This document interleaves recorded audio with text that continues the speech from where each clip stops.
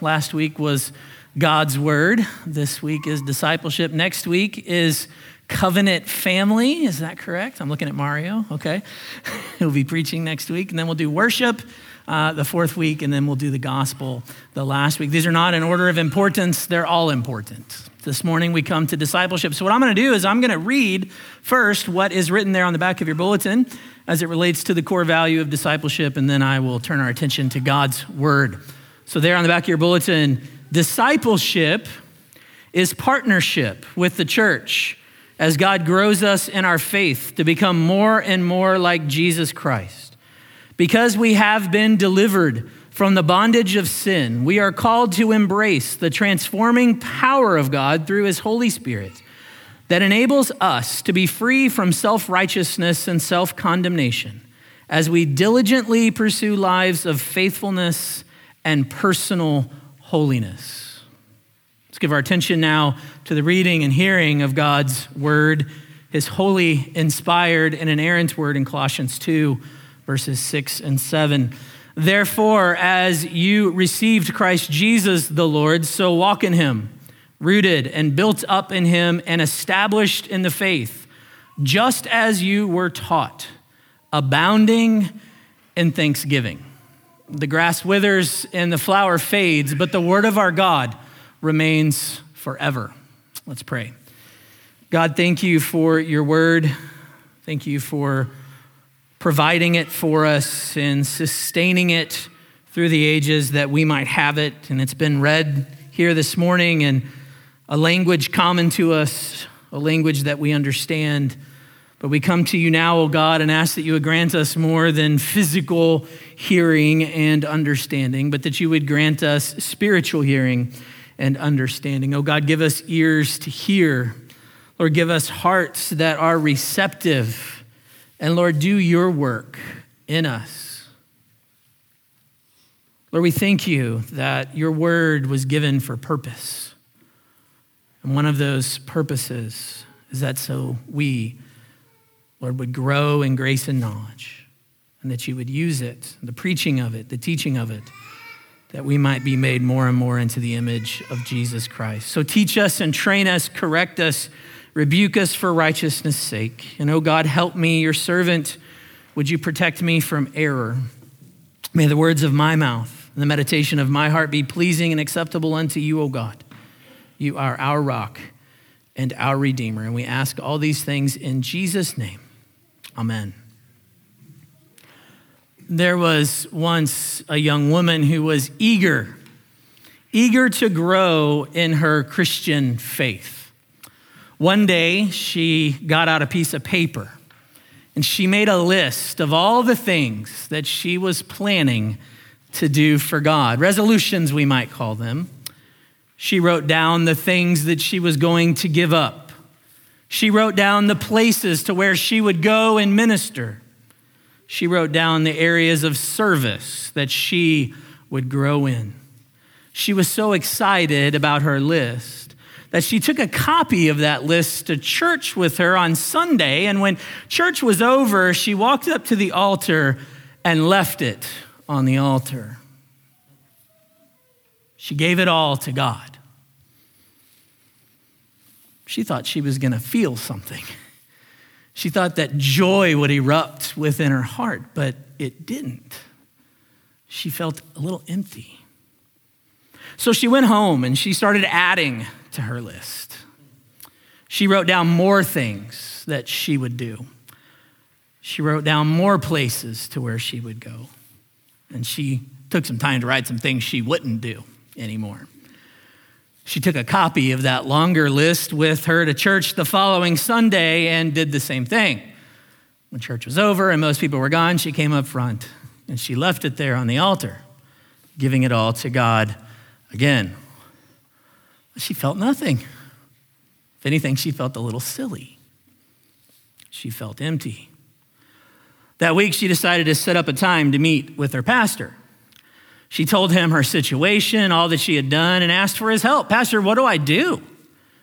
After a moment, he reached into his desk and he pulled out a blank piece of paper and he gave it to her. And he said, instead of a list, I want you to simply sign your name at the bottom of this sheet of paper, and then I want you to go and leave it at the altar. Instead of telling God all the great things that you are going to do for him, perhaps you're being called to simply submit yourself to him. And then, perhaps you're being called to watch and wonder as he does great things in and through you. She sat for a moment, thought about it, and she did the wise thing. She took her pastor's advice, wink, wink, and she left it there at the altar. And immediately peace filled her heart. Peace filled her soul. You and I live in a world filled with overpromise and under-deliverance. We live in a world where peace can seem just as elusive as truth in advertising. Self-help, self-promotion, and self-satisfaction are just as much the air we breathe as are the 3-step, 5-step, and 10-step plans for our transformed lives. You know, those plans that fill our bookshelves and saturate our social media feeds.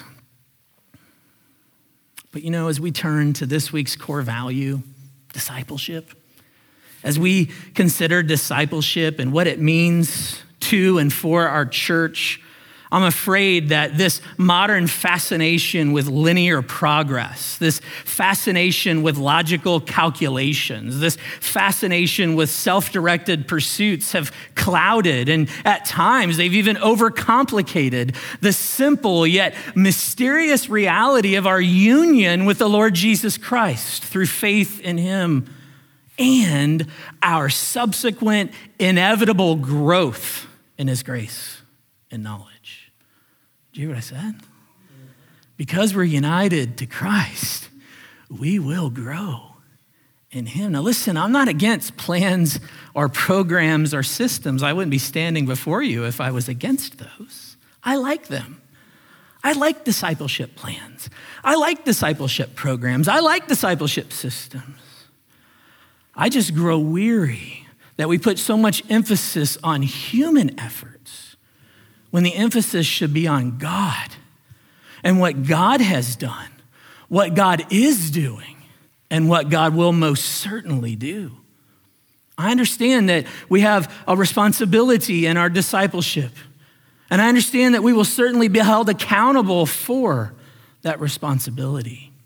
But if we begin and end with us and our responsibility, if we minimize or even neglect God's work in and through it all, then we will find that we've been doing little more than just heaping self-righteousness and self-condemnation upon ourselves over and over and over again. It's not that doing things for God is bad. That's good. It's doing it for the right reason and according to the right power. The power at work within us. This morning, to help us see this more clearly, we're going to look at the passage before us, Colossians 2, 6 and 7. We're going to look at it from the inside out. You're like, what? We're going to start in the middle, and then we're going to work our way outward.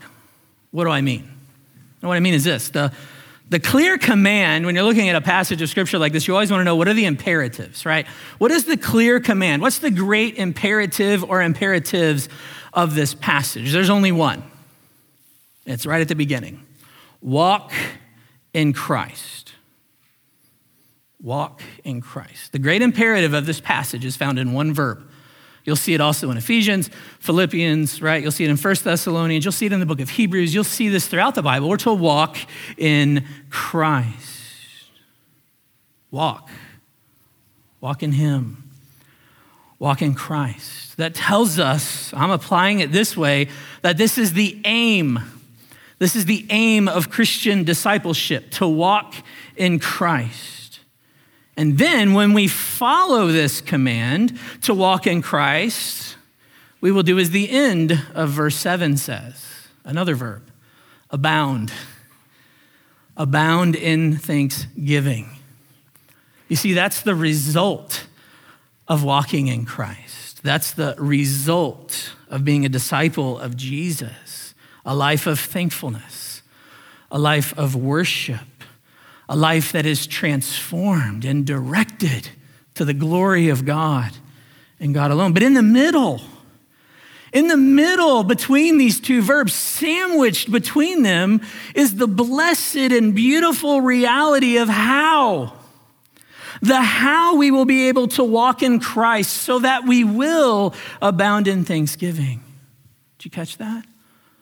The reality of how we will be able to walk in Christ and therefore abound in thanksgiving. How do we do it? There's three verbs there, three key verbs: rooted, built up, and established. Rooted, built up, and established. So we're going to begin there. We're going to begin with those three verbs. We'll begin there in the middle. We'll begin by seeing what God is doing in our discipleship. We're going to begin with God. What is God doing in our walking in Christ? And that's our first of 2 points this morning. If you're taking notes, there's only two. Mike's not here. He went to Teach Kids Rock. But contrary to what Mike said last week, you don't have to have 3 points to a sermon. Sometimes you can have two. So if you're taking notes, our first one is what God is doing in our discipleship. What God is doing. To walk in Christ, Paul first says that you must be rooted in him. You must be rooted in Christ. Interestingly, the very word he uses here for rooted, for those of you who like grammar, it's actually in the perfect tense. This means that it's an action that happened in the past, but it has continuing effect, okay? Happened in the past, but has continuing effect. Your roots have been sunk into Christ, and they continue to be. So they have been and continue to be sunk into him. Maybe even more interesting from a grammar perspective is that this word for rooted is also in the passive voice, meaning that the action is not something that you have done or are doing on your own, but rather it is something that has been done to you, having been rooted in Christ. It's passive. So by God's grace, you've been rooted in Christ, and also by his grace, you continue to be rooted in Christ. And it is God who has and is doing the rooting, R-O-O-T. I-N-G. God is the one who has been and is doing the rooting. Well, this is an agricultural metaphor. Paul likes to use different metaphors in his letters, and here he'll use 3 different ones. This first one is an agricultural metaphor, and he wants us to picture something. And so, hey kids, what have roots? Plants, right? Trees, plants, they have roots. Paul wants us to see a tree that's firmly rooted in the soil. Good roots.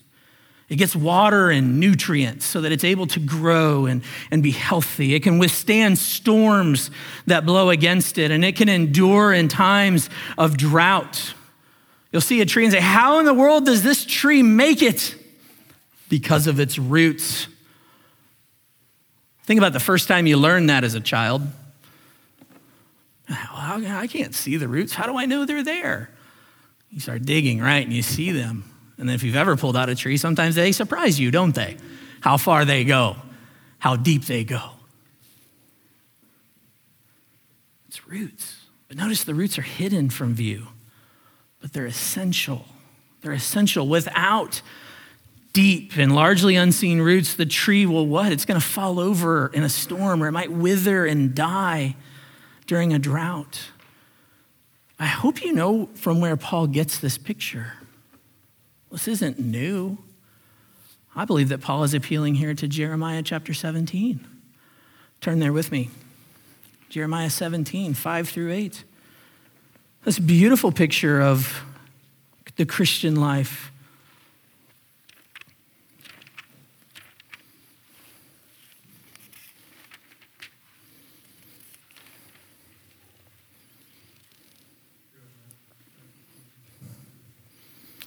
Jeremiah 17, beginning in verse 5, thus says the Lord, cursed is the man who trusts in man and makes flesh his strength, whose heart turns away from the Lord. He's like a shrub in the desert and shall not see any good come. He shall dwell in the parched places of the wilderness in an uninhabited salt land.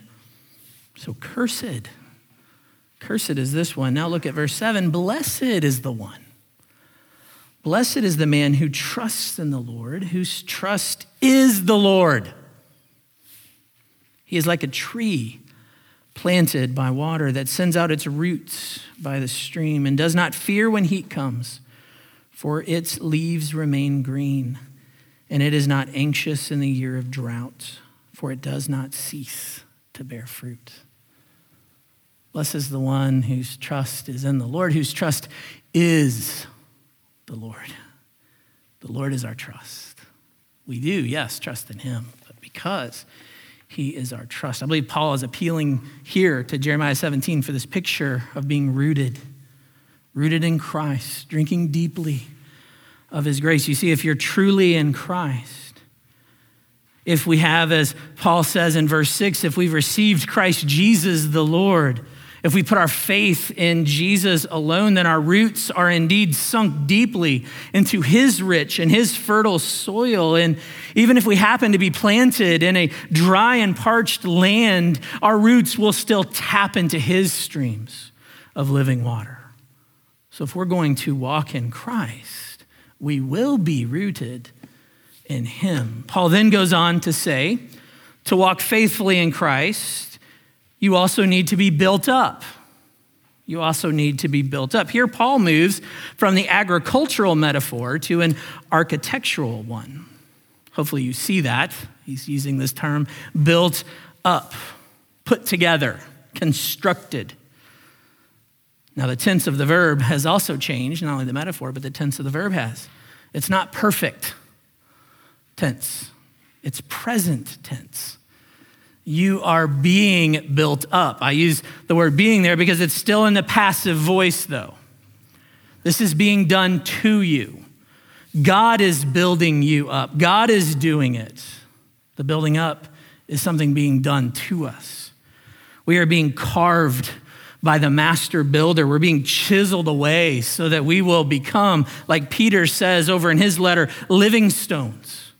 Living stones so that each of us can be fitted properly together to become a building fit for Christ. And Christ himself, Peter says, will be the cornerstone of that building. But I love the fact that in present tense, the picture for us is a building under construction. It's a building being worked on. It's moving toward completion. Have you ever watched a building under construction from a distance? Sometimes the progress is very evident, is it not? You see the frame go up, the roof goes on. But at other times, you see all the cars outside, you see all the men and women running in and out, but you don't know what's going on. You're like, what in the world is happening over there? Why are there so many people there? I can't see what's going on. What are they even doing this week? Well, they were inside working on things you couldn't see from the outside, and eventually you probably won't see from the inside, like wiring. Plumbing, Jeremy, help me. Other finishing details. I'm really bad at this. But every part of the work, exterior, interior, seen, unseen, all of it is absolutely essential for the finished building to function properly. Every part is absolutely essential. This is also very true for those of us who are being built up as Christ's body as we seek to walk in him. Sometimes there's obvious changes in our lives that others can easily see. We turn from sin to Jesus and profess faith in him for the first time, and we begin living for Jesus. Right? That's one thing that we can see. Perhaps we turn away from a public besetting sin. Perhaps we take on a new ministry responsibility or use gifts that become evident to others. Or perhaps we just start to engage people in other outward ways. Yet more often, the Lord is steadily at work on areas that aren't as public or aren't as dramatic, but they're just as necessary. We learn to trust and obey him in the little daily matters. Our attitudes towards life and others begin to shift and change for good. We put to death the lust of the flesh. We begin to seek after God more and more in prayer. Like those buildings, often we're being transformed from the inside out, gradually being built up in Him. So there's no doubt then that if we're walking in Christ, we're also being built up as His body. That's what Paul wants us to know. God is certainly at work among us. He's transforming us into the image of His Son, Jesus Christ. And I just want to take a moment and acknowledge that sometimes that work doesn't even feel like construction, does it? Sometimes it feels like a big old demolition project. Nobody else experienced that before? Sometimes you got to tear something down to build up something in its place, don't you? The building happens, but sometimes things do have to be torn down. So maybe you're in the middle of one of God's big demolition projects right now. It's okay.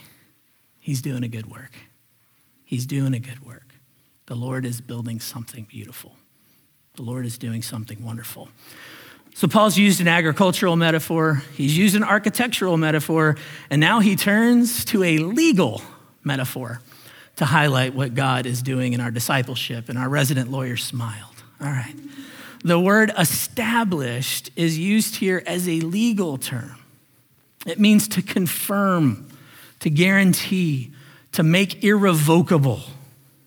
And by using this word, Paul is likely considering the assurance that grows, that growing assurance that we gain as we come to understand and embrace the unchangeable truth that God has given to us in His word.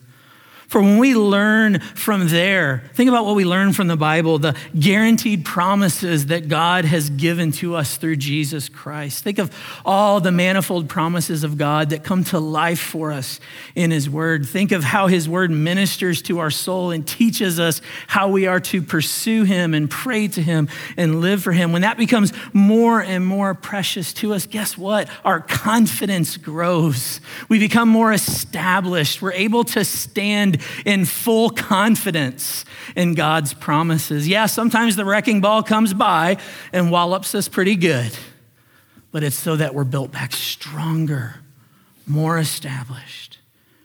So I find it interesting then to see that this word, established, is also given in the present tense with a passive voice. You're being established.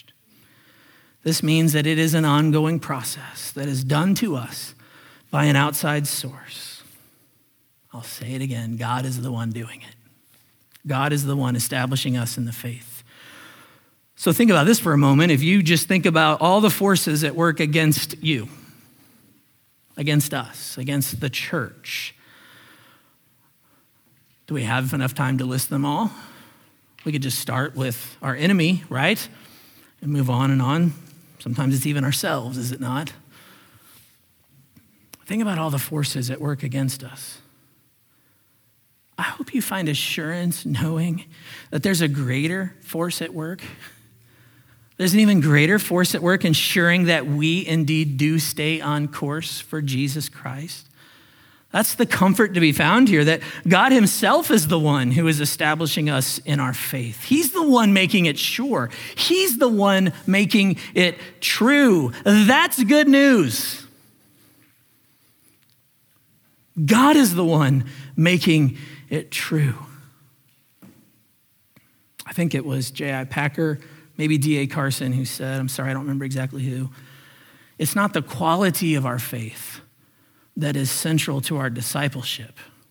It's the object of our faith that is central to our discipleship. That's good news. It's not the quality. Certainly not the quantity. It's the object. To whom is our faith directed? To whom are we following after? I want you to be encouraged by this. Be encouraged to know that it is not the quality of your understanding of God's word or the quality of your ability to live according to His word that makes you able to walk faithfully in Christ. It has nothing to do with quality. Rather, it has everything to do with the one who is at work in you to take the objective truths of the faith and the objective demands of his righteousness and then open your mind, open your heart, and then open your hands and your feet to know and to pursue and to live out that faith for his glory and for your good, to walk in Christ as his disciple. So look at that, Christians. We just went right into the heart of this passage, right into the middle. Look what God has done. Look what God is doing, and look what God will do in your discipleship. You have been rooted in Christ. You are being built up in Christ, and you are being established in the faith. God is doing a wondrous work. I see it. I see it. He's doing a wonderful thing. So that leaves us with our second and final point this morning. What we are called to do in our discipleship. What God has done, what we are called to do. Well, simply put, walk in Christ. There you go. God bless you. Walk in Christ. Love him. Love him. Pursue him. Live for him. Serve him. Bear fruit for him. Long for him. Die for him if called. Live for him. Oh, there you go. Put a little emotion into it for you. Simple, right? Okay, let's get practical. Let's get practical. Because it really is that simply put. But let's get practical because I think part of my call here is to help you do this. So first, if you have not already, then to be a disciple of Jesus, you must begin by receiving Jesus. That's clear in our text. Having received him, you must repent of your sin and believe in the Lord Jesus Christ. You must confess with your mouth that Jesus is Lord and believe in your heart that God raised him from the dead. Then you will be saved. Then you will be a disciple of Jesus Christ. So if you're not a follower of Jesus, receive the Lord Jesus. Believe in him this day and be saved. That's first. That's where it begins. Second, if you're in Christ, you must partner with the church. You must partner with the church. In Matthew 28, Jesus entrusted the discipleship process where he gave the great command to go and make disciples. He gave this and trusted it to his church. And he did so by giving the great command to his apostles, through whom his church would be built. That's made clear in Ephesians chapter 4, that the church is built on Christ the cornerstone and on the ministry of the prophets and apostles. You see, Jesus didn't save us so that we would be a band of independent followers doing our own thing. Rather, he saved us so that we would be built up as his body, and his body is the bride, the church. Now, I'm not going to steal Mario's thunder for next week, because that's our core value for next week, covenant family, what that looks like as a church. We're a covenant family. We're called to love and serve one another. But for now, I encourage you to partner with the church, not just the Granville Chapel, but partner with the church. I understand some of you are visiting. Maybe you are members of another church. Perhaps you're not ready to join a church yet, but take the church seriously. If you're here this morning and you're looking for a church, if you want to know how to become a part of a local church to formally join, then come and talk to me or one of the elders. Meet with the elders, profess your faith. Receive the sacrament of baptism if you have not done so already. Beyond that, I encourage you to commit to weekly attendance and participation in the life of the body. The process of discipleship really begins here with the preaching of the word. It's the one shot every week I get, except for the children who are away, but I get to disciple all of you. All right, this is a process of discipleship, is submitting ourselves to the preaching of God's word and also the worship of God together. So I would implore you to make worshiping with Christ's body on the Lord's Day a central priority. Third, as you partner with the church, get involved in the church's ministries. Serve others by using the gifts that God has given to you. Attend a Bible study or a small group. If there's nothing that works for you, if you look and say, I can't do any of this, well, go talk to one of the elders. Tell them, I really want to grow. I really want to spend time in God's word with other believers, but none of this works. Can you help me? Elders, you're willing to talk to people who ask that, right? They're all shaking their head, yes. Yes, talk to an elder, talk to me.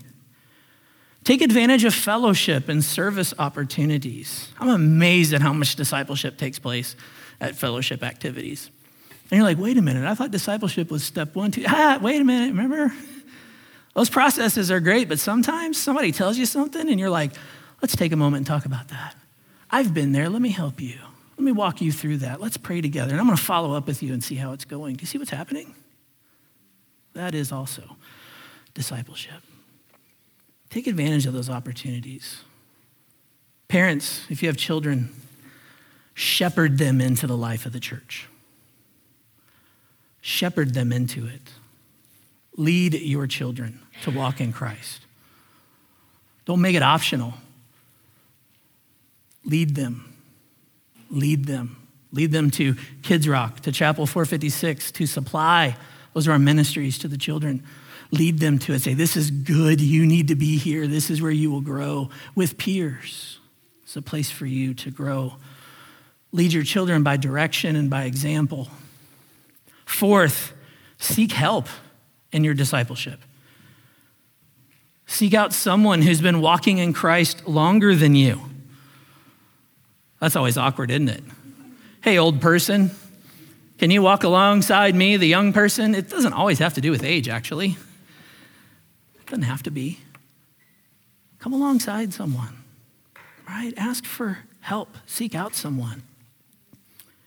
Perhaps someone's been through a season that you're about to go through. And you're like, I don't know what to do. Hey, I see that family. They're leading their family well through that. I'm about to go through that. I'm going to go talk to them. Can you help me? Don't be afraid to ask for help. And let me say this too. Don't be afraid to come alongside someone. There are no spiritual gurus among us. We're all disciples, all of us. We're all learning and growing. Don't be afraid to come alongside someone and say, can I help you? Don't be afraid to come alongside someone and say, would you like to meet with me? God just put it on my heart. I've been praying. God put it on my heart that I want to meet with you and just read the scripture together. You know, that happened to me in college. I was converted to Christ in high school. I went away to college with no teaching whatsoever, no rooting in a church. And God brought a guy in my dorm across my path who saw my lifestyle and was like, that's not Christian. You say you're a Christian, that's not Christian. Well, he didn't have time to meet with me, or I don't even know if he knew what to do, but he pointed me to a guy named Sam White, who was a retired Baptist minister who just so happened to be volunteering with our Baptist student ministry at Southern Illinois until they could find someone. And Sam calls me one day and says, you're meeting me in the student center at 7 o'clock on Wednesday morning. What? I got an 8 o'clock class. I'm not meeting you at 7. I was there at 7, and I was there Monday, Wednesday, and Friday at 7. And Sam just said, let's read the Bible together. Let's just read the Bible. Let me show you Jesus in the scriptures. And we're just going to start in Philippians. Let's just read there. I didn't even know where Philippians was.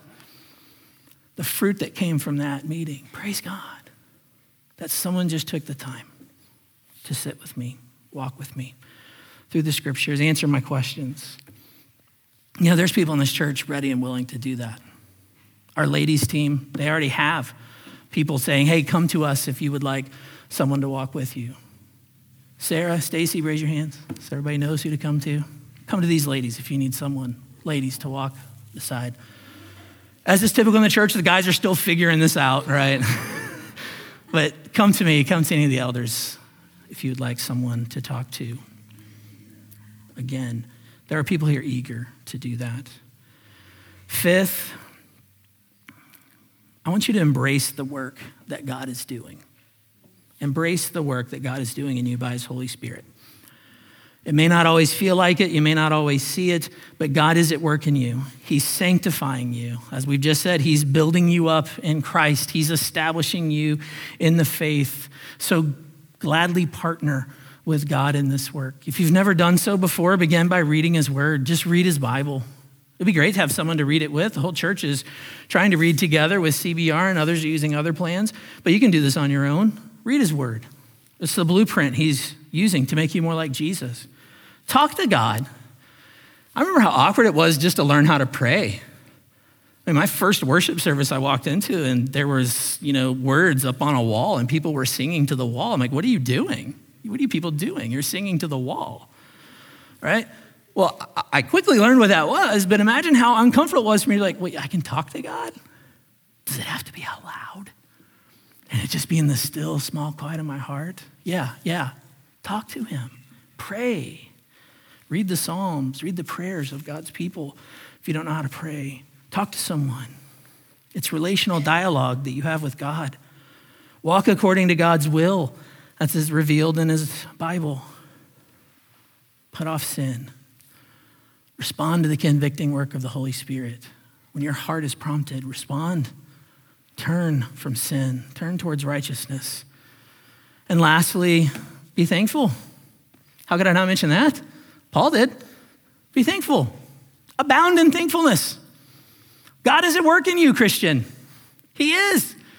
God's growing you in the faith, even if you don't check all the boxes that some guru may have put out in a 10-step plan. You're growing. As you walk in Christ, he's walking with you. Christ is helping you become who you already are in him. And boy, did I just drop a bomb, right? Oh, hashtag we need 30 more minutes for that. But listen, this is the glorious truth of the Christian life, is that you live in a suspended reality between the now and the not yet. But you are safe and secure in the arms of Jesus. You will one day be with him. If you are in Christ and you are saved, you will be with him. Nothing can separate you from the love of God. He will surely raise you up on the last day and you will be with him. You are in Christ. That is your future. It's done. It's settled. And right now, as you live for him, as you walk in Christ as his disciple, you're becoming who you already are in the not yet. Do you get it? You're becoming who you were always meant to be in Christ. Now, that may have some setbacks, but it only has one great and glorious end, and that is the surety of God's promise, that those whom he called, he also justified. And those whom he justified, he also sanctified. And those whom he sanctified, he also glorified. Romans 8:28-30. It's done in God's economy. In the here and now, we move forward. We follow Christ. We love him. We serve him. We live for him. We become more like him. And it's God who's doing it. It's God who's doing it. I can't wait for that day, because I don't really like me on a lot of the days before then. But I was reminded of some words that John Newton wrote one time. He said, I am not what I ought to be. I am not what I want to be. I am not what I hope to be in another world. But still, I am not what I once used to be. And by the grace of God, I am what I am. And what are we? We're disciples. We are followers of Christ, being made more and more into his image. Amen and amen.